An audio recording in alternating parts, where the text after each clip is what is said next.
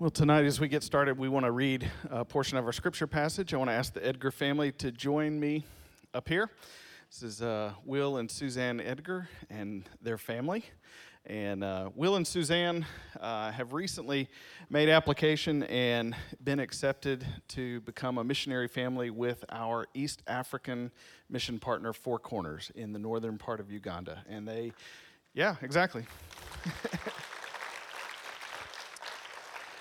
So we want to begin immediately to be praying for them and the transition that's going to take place for them, and they'll be raising funds to go do that, and we just want to make sure that as their home church that we are praying for you and sending you well as you go out to do this. So why don't you read for us tonight?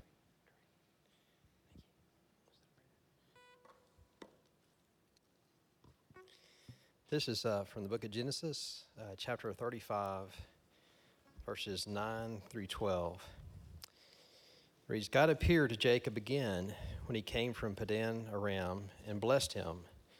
And God said to him, your name is Jacob. No longer shall your name be called Jacob, but Israel shall be your name. So he called his name Israel, and God said to him, I am God Almighty. Be fruitful and multiply. A nation and a company of nations shall come from you, and kings shall come from your own body. The land that I gave to Abraham and to Isaac I will give to you, and I will give the land to your offspring after you.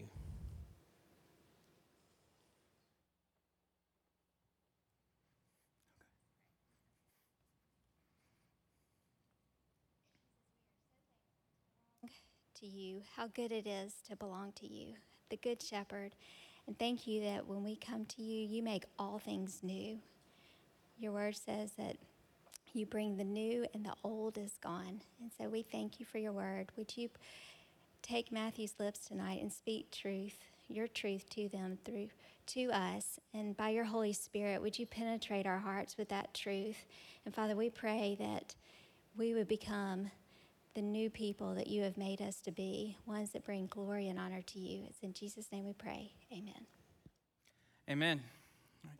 Thank you so much for reading our scripture, leading us in prayer. If you have your Bibles, go ahead and turn to Genesis 35. We are going to be looking at those verses they just read for us, but we're actually going to start in verse 1 tonight.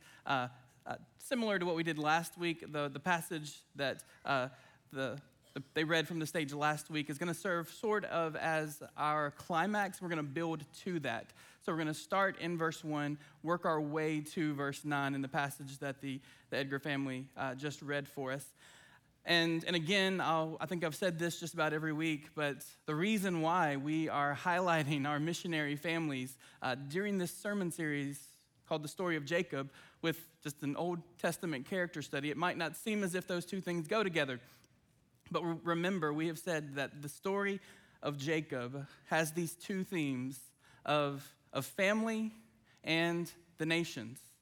So it is God choosing a family, and he has promised to make this family into a nation, and then through that nation, all the other nations of the world will be blessed. And so we have seen how God has taken this person called Jacob. He is doing a work in the life of Jacob, and we have made lots of references tonight already about this idea of restoration, of being made new.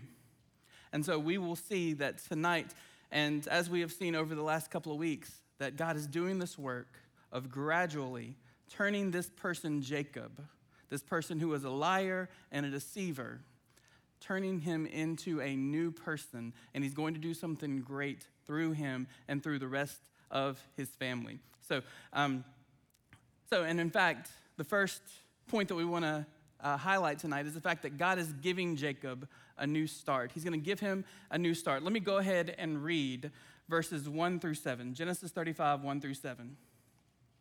God said to Jacob, arise, go up to Bethel and dwell there. Make an altar there to the God who appeared to you when you fled from your brother Esau.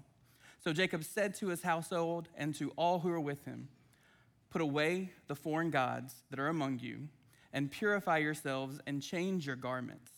Then let us arise and go up to Bethel, so that I may make there an altar to the God who answers me in the day of my distress, and has been with me wherever I have gone. So they gave to Jacob all the foreign gods that they had and the rings that were in their ears. Jacob hid them under the terebinth tree that was near Shechem. And as they journeyed, a terror from God fell upon the cities that were around them, so that they did not pursue the sons of Jacob. And Jacob came to Luz, that is Bethel, which is in the land of Canaan.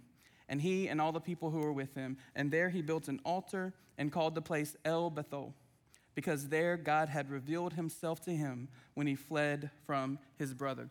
So this is the beginning of a new start for Jacob. We've already seen some growth in his life. We highlighted that last week, and it was actually last week when was the first time that God said, you will no longer be called Jacob, you will now be called by the name Israel. This is a new name that he's going to give him. And so this is another time when we see God doing a work in the life of Jacob, and this is sort of a fresh start for him. And so the first thing that we see in verse 1 is that God commanded Jacob. God commanded Jacob. And so in verse 1, he says, God said, arise, go up to Bethel and dwell there. Make an altar there to the God who appeared to you when you fled from your brother Esau. Now, it may be a little odd here. He's commanding him and he's telling him, go to Bethel. He's telling him to go back to Bethel. He's been there before. He wants him to go back to Bethel. Now, how in the world is this command to go to Bethel a new start for Jacob? Well, what we need to realize is that this is actually not the first time that God had commanded Jacob to go to Bethel or to stay in Bethel and to dwell there. He's actually spent the past 30 years of his life being far away from Bethel. He has been living somewhere else. God had given him this command to go to this place, this Bethel. We find out later as we read the scripture, this is in the land of Canaan. And so this is the promised land that he had promised to give to his grandfather Abraham. And Jacob was commanded earlier to go there, but he's been avoiding it. And we're not going to get into all the reasons why. Some of it is just it was dangerous to travel, and really it was just Jacob is disobedient. But he had been commanded there to go there, and he had not done so yet. So this, what we see in verse 1, is not just a command. It is a second chance for Jacob to be obedient. It is a new opportunity for him to do what God has commanded him to do, to take his entire household and go to this place called Bethel where God is commanding him to go.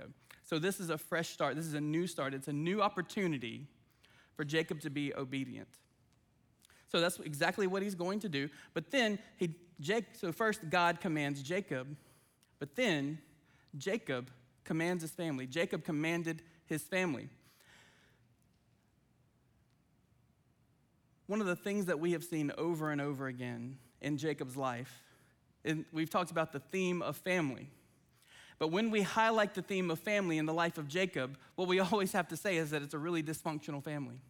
Like there's been all kinds of conflict and strife going on in this family. They are a messed up group of people.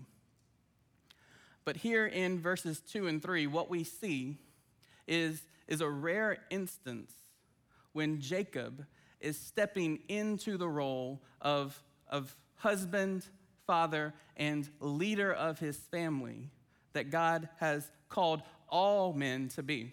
Let's look at verses 2 and 3. It says, so Jacob said to his household and all who are with him, put away the foreign gods that are among you, and purify yourselves and change your garments.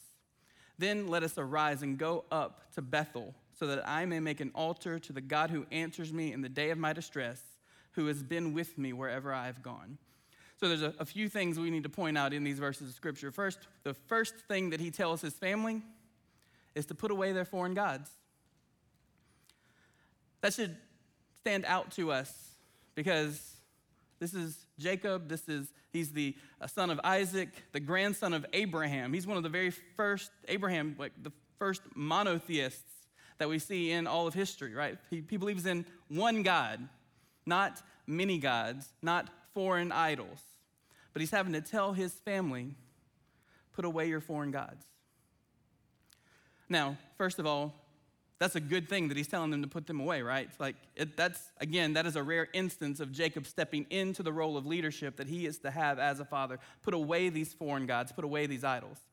And we actually didn't cover this earlier. This was in a section of verses that we actually skipped over. But when Jacob and the rest of his family were running away from Laban, that was Jacob's uncle, that was the father of his 2 wives, Rachel stole some household idols from her father Laban. And there was this whole scene where he kind of chases after them and he wants to get them back, and then she hides them from him. So she's actually carried with her some of the pagan idols that she would have worshiped while she was in the household of her father Laban. So she's carried them with them. These idols have still been prevalent in the lives of their family. And maybe there's other idols too that they've picked up along the way. And so, yes, even though God, the one true God, has been present in their lives, there's still been this presence of other idols, other gods that they have continued to worship. It'd be real easy for us to be shocked and appalled by that and say, what horrible, wretched people. They're God's chosen family, and they're still worshiping other idols.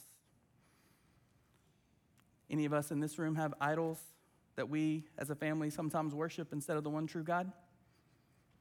Maybe we don't have figurines that we set up in our living room or wooden idols, gold idols, like figures that we pray to and bow down to. But we all have idols in our lives. We all have things in our lives that we have placed on the throne and given it the most prominent place in our lives. Things that we have given all of our time and effort to, all of our passions to. And we have robbed God of the genuine worship that only He deserves. Whatever those things are, whether they're hobbies, whether they're our jobs, whether it's money or fame or a big house or a nice boat, all of those things, all those possessions, if we have chased after those things and to the neglect of us giving God His proper glory, then those things have become idols. And we need to do exactly what Jacob told his family to do. We need to put them away. It's interesting, he says that, and again, it's actually, if we keep reading the last part of that sentence, he says, put away the foreign gods that are among you, purify yourself, and change your garments. He's like, all right, we got to change our clothes here. Like because we have been worshiping these foreign gods, we are dirty, we are filthy.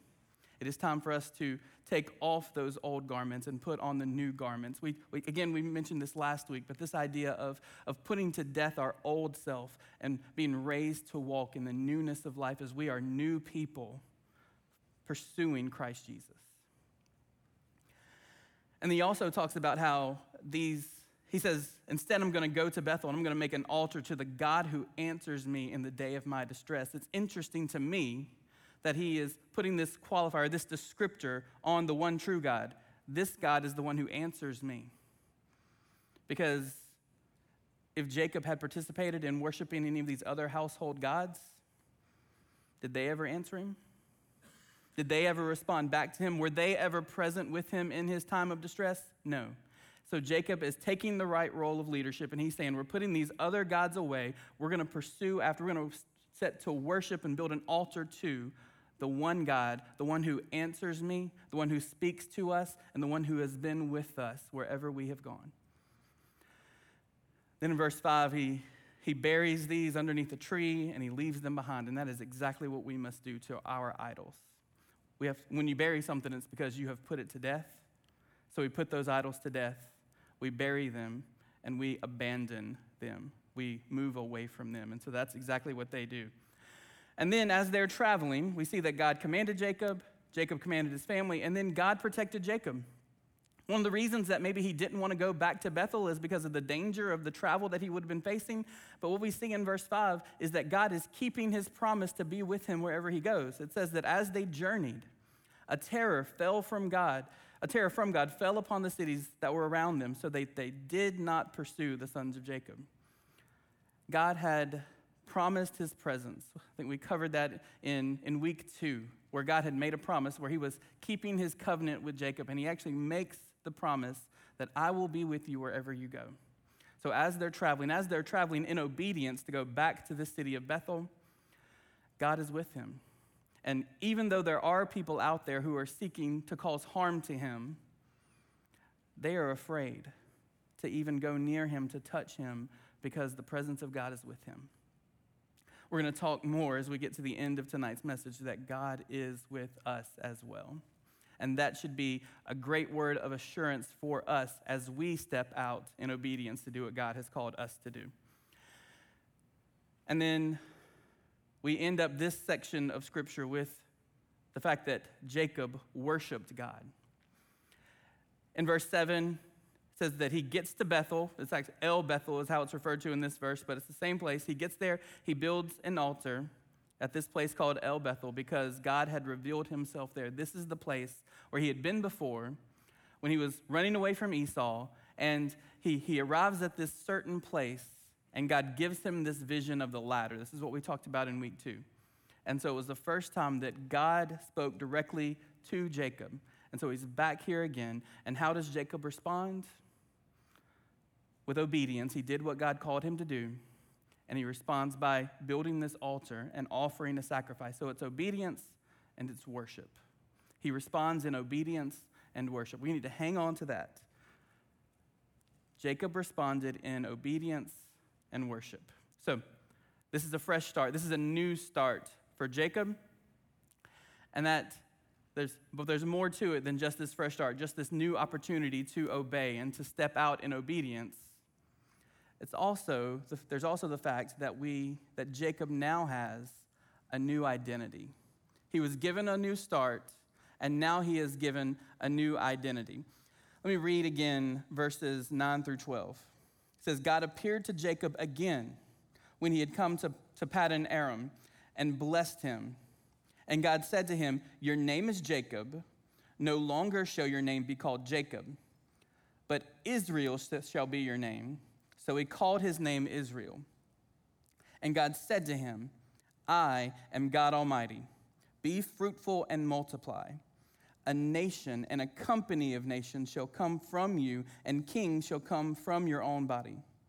The land that I gave to Abraham and Isaac, I will give to you, and I will give the land to your offspring after you. And so this is a reminder of, again, what we talked about last week. Last week, when he was wrestling with God, that was actually the first time that God says, you're not going to be called Jacob anymore. I'm going to give you this new name, Israel. That is repeated again here. So what we see first is Israel, the name. The name Israel. This is the new name. This is the new identity that he has given him. And we saw this in verse 10, where it says, God said to him, your name is Jacob. You shall no longer be called Jacob. You are Israel. So we called his name Israel. You hear a lot of repetition here. And repetition is a common feature in the Hebrew language if they want to emphasize a point. And so if they really want to emphasize something, what they do is they just repeat themselves over and over again. And so God is repeating himself to Jacob. Your name is Jacob, but you're not going to be called Jacob.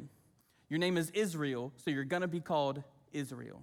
This is the new identity that he's given him. And like we said, this is, again, God is repeating himself because back in verse 32, he had already given him this name, Israel. Let's look at those verses. It says, this was when Jacob was wrestling with God, and it says, the man said to him, what is your name? And he said, Jacob. Then he said, your name shall no longer be called Jacob, but Israel, for you have striven with God and with men and have prevailed.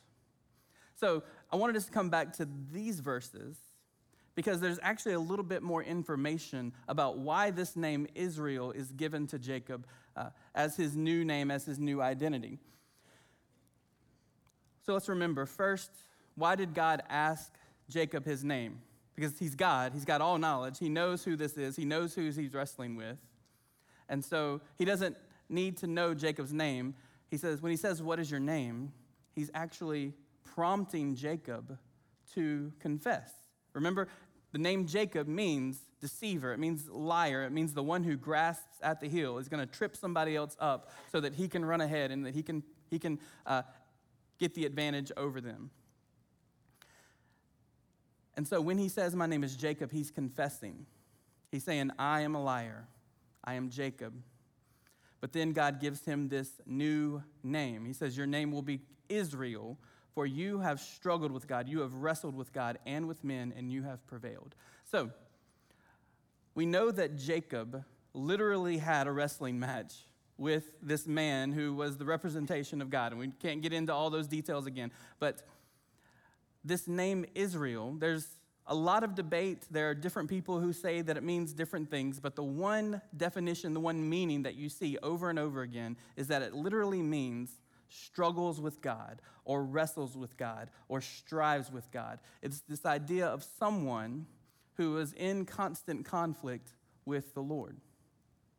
And if we look at Jacob's life, the entire thing has been marked with struggling and wrestling and conflict. Before he was even born, when he and his brother Esau were in the womb together, what was happening? They were wrestling with one another. That's why his mom was like having all these issues during her pregnancy. And then when they're born and they become adults, that conflict remains. They are at conflict with one another. He's scheming against his brother Esau, trying to take what legally belongs to Esau. And there's conflict between mom and dad. Like they've each got their favorite kid, and they both want their favorite kid to get the blessing, and so they're at conflict with one another, fighting over their two children. And then he leaves home after he steals the birthright and the blessing from Esau, and then he's in conflict with his uncle Laban. He's having this struggle between the two of them. And then he ends up marrying Laban's two daughters, and there's conflict between his two wives. And they're fighting over who's going to have the most kids, and they're fighting over Jacob. And then last week, he has even more conflict that he's preparing for as he knows that Esau is coming back into his life. And so it's just conflict after conflict after conflict, fight after fight after fight. But throughout all this, who has been Jacob's actual opponent? Who has he really been struggling against? God. The reason why he's got all this conflict with all these other people is because he's wrestling away from the Lord. He's not surrendering to the Lord. In fact, in the actual wrestling match, he is struggling and fighting, and it's not until God himself puts an end to it and forces him into submission. He is stubborn, and he won't give up, and he's going to try to do everything he can to get his own way. It's interesting that this is the name that God chose to give his people, Israel. If we look at the history of Israel, what is it marked by? This constant struggle where if they would just do what God told them to do, everything would work out really easily, right? But they are constantly turning away from him, constantly seeking their own way. And so they run into conflict and they run into punishment, and bad things are happening to them as a result of their own disobedience. Man, aren't we glad that we're so much smarter than them and we do a much better job these days? Man, the church has got it all together. Now we're looking at the mistakes that Israel has made, and we're just learning from them, and we're way better off for it. Is that true? Unfortunately, not even a little bit. This name that God gave to Jacob, that he then gave to this nation, it describes us really well too, doesn't it?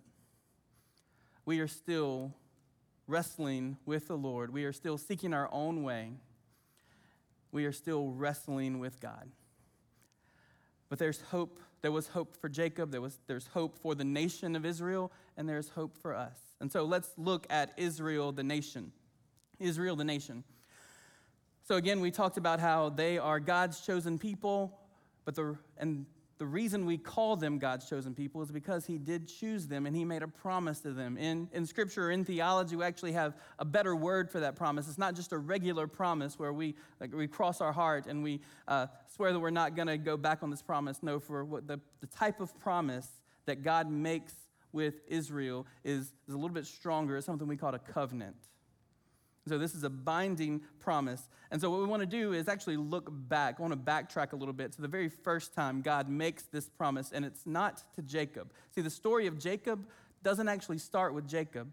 We mentioned him a little while ago. It actually starts with Jacob's grandfather, a guy named Abraham, who had first been called Abram. So let's look at Genesis chapter 12. We're going to have this on the screen. You don't have to look at this in your Bible unless you just want to. But Genesis 12, verses 1 through 3 says, "Now the Lord said to Abram, 'Go from your country and your kindred.'" That should remind us of the command that he also gave to Jacob that we just read to go to Bethel. But now he's telling Abram, or earlier he's telling Abram to go to your country and go from your country and your kindred and your father's house to the land that I will show you. And I will make of you a great nation, and I will bless you, and I will make your name great so that you will be a blessing. I will bless those who bless you, and him who dishonors you I will curse. And in you all the families of the earth shall be blessed." So if we've been looking at the story of Jacob closely, there's a lot of things that we see in this passage, this first promise that he makes to Jacob's granddad, Abram, that is a reminder to us, especially so first there is this promise that he will make him into a great nation. That has been repeated by God to Isaac, and then it is repeated again by God to Jacob. And so it's this promise he's going to make him into a great nation. We've talked about that a little bit every week, that this is God's chosen people. He's taking this family, turning them into a nation, and then through him, all the families of the earth are going to be blessed. And so God is not choosing this family just because he likes them. He's not choosing this family because of anything good they've done. And because if we've paid any attention at all, we know that they have not done much good at all. No, he's chosen them according to his own sovereign will. And he's chosen them so that he can use this family to be a blessing to all other families. He's chosen this nation so that they can be a blessing to all other nations. We've talked a lot about these two themes of family and nations, and how we need to reach these nations because that's what God chose this family to do. But in all these messages so far, we've been really heavy on the theme of family, even if it's the dysfunctional family. We've actually seen several case studies on what we don't need to do with our families. But you might be able to argue that we haven't really hit a whole lot on the nation's part. Yes, we know that they're making them into a nation, but we haven't really highlighted a lot about how we as a church are called to go and to reach those nations. And so what I want to do is I want us to go back to Genesis 35, and I want us to look at the covenant with Jacob. That's what we just read, the covenant with Jacob. And as we look closely, we're going to look very closely, like kind of phrase by phrase, at this covenant. And as we do that, I want us to look for 3 words. I'm going to point these out to you, but let's go ahead. I'm going to give you these 3 words first, and then we'll kind of dive into it, and you'll be able to see this. So here we go. The 3 words that I want us to pay attention for are authority, action, and assurance. Authority, action, and assurance. So there's going to be God's authority, and then he's going to tell us to do something. That's taking action. But then when he commands us to do something, there's going to be assurance that goes with it.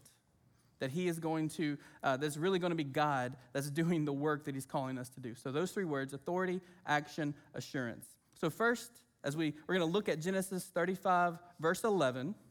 But before we do that, I want us to highlight authority. So here we go. God is going to display his authority. He's going to reveal to us that he is the one who is almighty. He is all-powerful. Let's look at verse 11. And God said to him, "I am God Almighty. Be fruitful and multiply. A nation and a company of nations shall come from you, and kings shall come from your own body." So, where is the authority right there? What's the very first thing that God says to him? I am God Almighty. I am God Almighty. And so, before he tells him anything, he wants to make sure that Jacob knows who this is. This is the God who created all things. This is the God who reigns and rules over all things, over this planet, over all planets. He is God Almighty. He has all power, all authority. So when the God who has all power and authority tells you to do something, what does that mean? You better listen. You better do it. So, and by the way, this is a reminder for Jacob. He already knows who this God is. He's seen him. He's been in front of this God multiple times already. And he really shouldn't need a reminder of who this God is. Why not? because the last time he had an encounter with this God, ever since, Jacob has walked with a limp. He's been changed by this God, and God has displayed his power before him already, and he has been changed by that and will remain changed for the rest of his life. So now, let's look at action. Action. God is going to tell Jacob to do something. Now, he's established his authority. He's established the fact that he's the one that's in charge, not Jacob, not Israel. And now he's going to say, I need you to do something. I'm commanding you to do something. Let's look back at Genesis 35:11. And so what is the command that we see next? What is the command that we see next? Be fruitful and multiply. All right. It might seem a little weird that this is what God is telling Jacob to do, because at this point in the story, he's already got 12 kids. And so that's 11 sons, and he's got one daughter. All right, so that's already, he's already been pretty fruitful. He's already multiplied a pretty good bit. And so this is not just about, let's be clear, it is not just about having more children. Now, he is going to have one more children at the end of Genesis 35, one more child, sorry. At the end of Genesis 35, he's going to have one more son named Benjamin. He's going to have one more son. And so he was obedient, he was fruitful, he did multiply again. But it's not just about having more kids. That term, be fruitful and multiply, that should sound familiar because it was commanded earlier in Scripture. We go back to Genesis chapter 1. What is it that God tells Adam and Eve to do? Be fruitful and multiply. And the idea there is so we actually, if we were to go back, we don't have time to go into it, but he says, he's creating man, Adam and Eve, in his own image. In the image of God I've created them, male and female I have created them. So it's this assertion that he has created man, and man is different from all the rest of creation because mankind is made in the image of God. And so after that has been established, then he tells Adam and Eve to be fruitful and multiply. So the idea is that he wants Adam and Eve, who are made in the image of God, to go fill the earth with the image of God. Create more image bearers. And so that's the command that he gives to Jacob. He repeats that exact same command, be fruitful and multiply. Go fill the earth with more image bearers. And then, so that's the authority, that's the action, and now there's this assurance. Assurance. He is going to let Jacob know that this all is not hanging on him and his obedience. If God's plan for redemption and God's plan for all of humanity to be saved hung on the shoulders of Jacob, we'd all be in serious trouble. We've all already seen that he's not up to that task, but we get assurance. He doesn't give him an if-then type proposition. No, he just tells him that he is going to be fruitful and multiply. He is going to achieve the task. So we actually see it's a promise here. He says, a nation and a company of nations shall come from you. Kings shall actually come from your own body. Not only are you going to have a line of descendants, but it's going to be a royal line. Royalty is going to descend from you. So this command, be fruitful and multiply, it will succeed because God has already determined that it will succeed. So that is the covenant that God has with Jacob. We said that this promise, this story of Jacob, did not start with Jacob. It also doesn't end with Jacob either.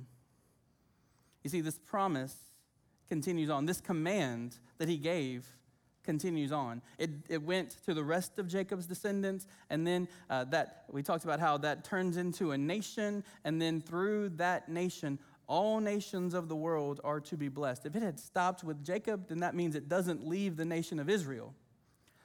But here we are, many, many thousands of years later, in Ridgeland, Mississippi, in the United States of America. The story of Jacob didn't stop with Jacob, it carried on. And the reason why it carried on is even as the promise continued to go down the line of Jacob's people, it eventually got to the royalty, the true royalty that God had promised, and that was the Son of God, Jesus Christ. And so he made a covenant with Jacob, but we have a commission from Jesus. We have a commission from Jesus. This idea of being fruitful and multiply, being a blessing to other nations, that promise is going to come to fruition in what we call the Great Commission. We know that we're talking about Matthew 28. So I want to look at those same three things: authority, action, and assurance. So first we want to look at authority.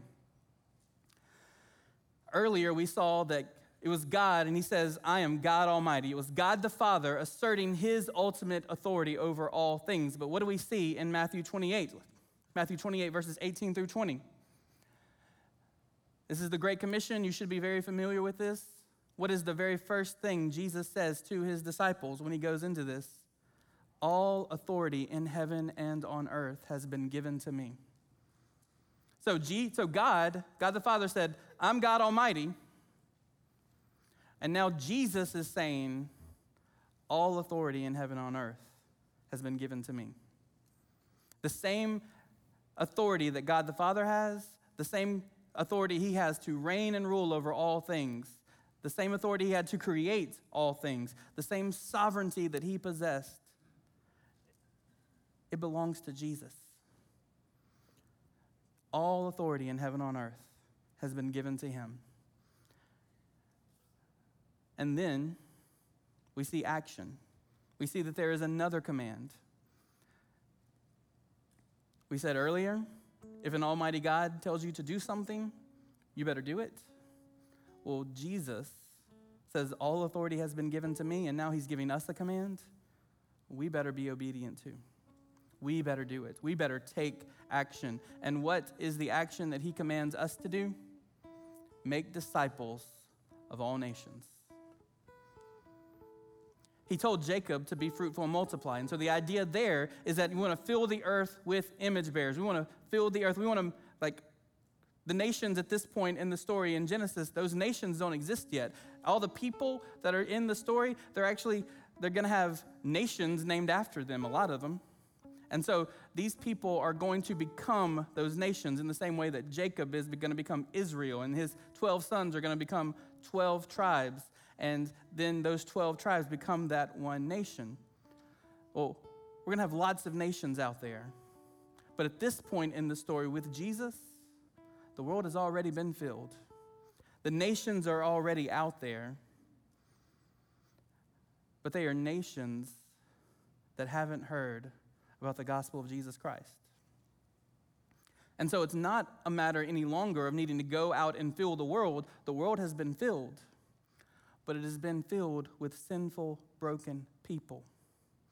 And if those sinful, broken people are going to be redeemed and chosen in the same way that God has chosen Jacob and his family, and the way that he has redeemed so many of us in this room, the only way they're ever going to hear about it is if we go to them and we make disciples of them.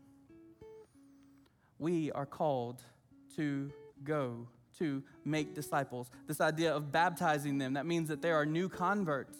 It means that we are going to preach the gospel and that they are responding by repenting of their sins, turning away from their old lives, turning away from their false gods and their false idols, and turning to the one true God. And they are receiving the gift of grace and mercy that comes only through Jesus Christ. And so we are called to go. We are called to make disciples. That is the action that God expects from us. And hopefully we as a church, as a staff, we are providing multiple opportunities for you to do that. Just this morning, our pastor challenged us over the course of this next week to do one thing: go and share the gospel with one person. That is because we are commanded by Jesus to go and make disciples. We've been highlighting our missionary families, and they have answered this calling, answered this command, and so they are giving up their lives and the comforts that they have right here in this country to be able to go to another country, to go live among another group of people, to make disciples. And thinking of myself here as a resident here, The idea for me coming on staff here is that I would be sent out to go somewhere else. And in the past few weeks, we have revealed this big news for me and my family that we have been called to plant another church, to go to this area of like the reservoir area of Brandon and to plant a new church over there, to reach a new community and to establish a new church that is going to have this same global vision as its mission statement, to go and to make disciples. And so I would just ask of you, what is it that you feel like God is calling you to do? How are you going to answer this command to make disciples of all nations? What action are you going to take? I think it'd be really awesome if a lot of you came with me to the other side of the reservoir. But it might be bigger than that. It might be that you want to follow the example. You feel like God is leading you to follow the example of the Edgar family. You're not going to the other side of the reservoir. You're going to go to the other side of the world. Or maybe you're going to stay here and you're going to serve faithfully here. But as you serve faithfully here, you're going to be in constant prayer for people who are going. And you're going to be constantly giving to people who are going. Kylie mentioned the fundraising that they're going to need to do. A lot of the ministry that we do in this place cannot happen apart from your faithful giving of tithes and offerings. So we want to pray, we want to give, but of course we also want to go. And so if you feel like that is what God is telling you to do, I want to challenge you to not keep wrestling with God over that. Do not keep resisting. Do not keep striving with Him, but just surrender and follow in the leadership that He has given you, the direction that He has given you. So that's His authority. All authority in heaven and on earth is given to Jesus. The action, He commands us to make disciples. And then we have assurance. See, the very last thing that Jesus says in the Great Commission, He says, go and make disciples, baptize them in the name of the Father, Son, Holy Ghost, Holy Spirit, teaching them to observe all that I have commanded you, and behold, I am with you always. You see, when He talked to Jacob, He said, I want you to be fruitful and multiply. And then as soon as He told him to do that, He says, oh, you're going to be real fruitful. There's going to be a nation that's going to come out of you. So the results were left up to God, and God had already determined what was going to happen. Well, He's telling us that in the same way that everything didn't hinge on Jacob, everything doesn't hinge on us either. You see, when we go in obedience, when we go and proclaim the gospel to other people, He's with us. And He will be with us always, even to the end of the age. It is Christ and His power. He's the one who does the work. All we have to do is respond, is be obedient. We talked earlier about how God had told Jacob to go to this place called Bethel and to set up an altar there. So how did Jacob respond? He responded with obedience. He did what God told him to do. He did go to Bethel, and then when he got there, he worshiped. So those two things, worship and obedience. Those are the ways that we respond to God when He calls us to do anything. We respond with worship and obedience. So as we move into our time of response, I want to ask you what you plan to do. Right now, we're actually going to provide you an opportunity to worship. As the band comes back out, you're going to be able to respond by singing, lifting your voices up to the Lord, giving Him praise and adoration. But that obedience part, that's still left up to you.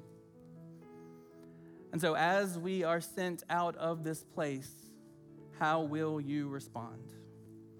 Will you do what Christ has commanded all of His followers to do? Will we take seriously this command to make disciples of all nations? Let's pray together. Gracious Heavenly Father, we thank You for Jesus. We thank You that even in our sinfulness, You still loved us so much that You gave Your only Son for us, that He lived a perfect life and that He was a perfect sacrifice, that He took our place. He took all of our sin upon Himself, and He died the death that we deserved so that we could have eternal life. And Lord, he defeated sin and death when he rose from the grave. And then he also ascended back to his rightful place in heaven. But before he left us, we know that he gave us the command. He gave us marching orders to carry out. And so, God, may we take seriously this command to make disciples. May we multiply. May we always have this good news that Jesus came to seek and save the lost. May that always be on our lips. May we be willing to share this good news with anybody that we come into contact with. May we not shrink back in fear, because we know that the presence of God is with us, that Jesus is with us. Lord, may we be so excited about all the good things that you are doing that we can't help but tell other people about it. Lord, may the world know, may all the nations know that there is salvation to be found in Jesus Christ. And may we all respond in obedience and in worship. In the name of Jesus, we voice this prayer. Amen. Let's stand to our feet.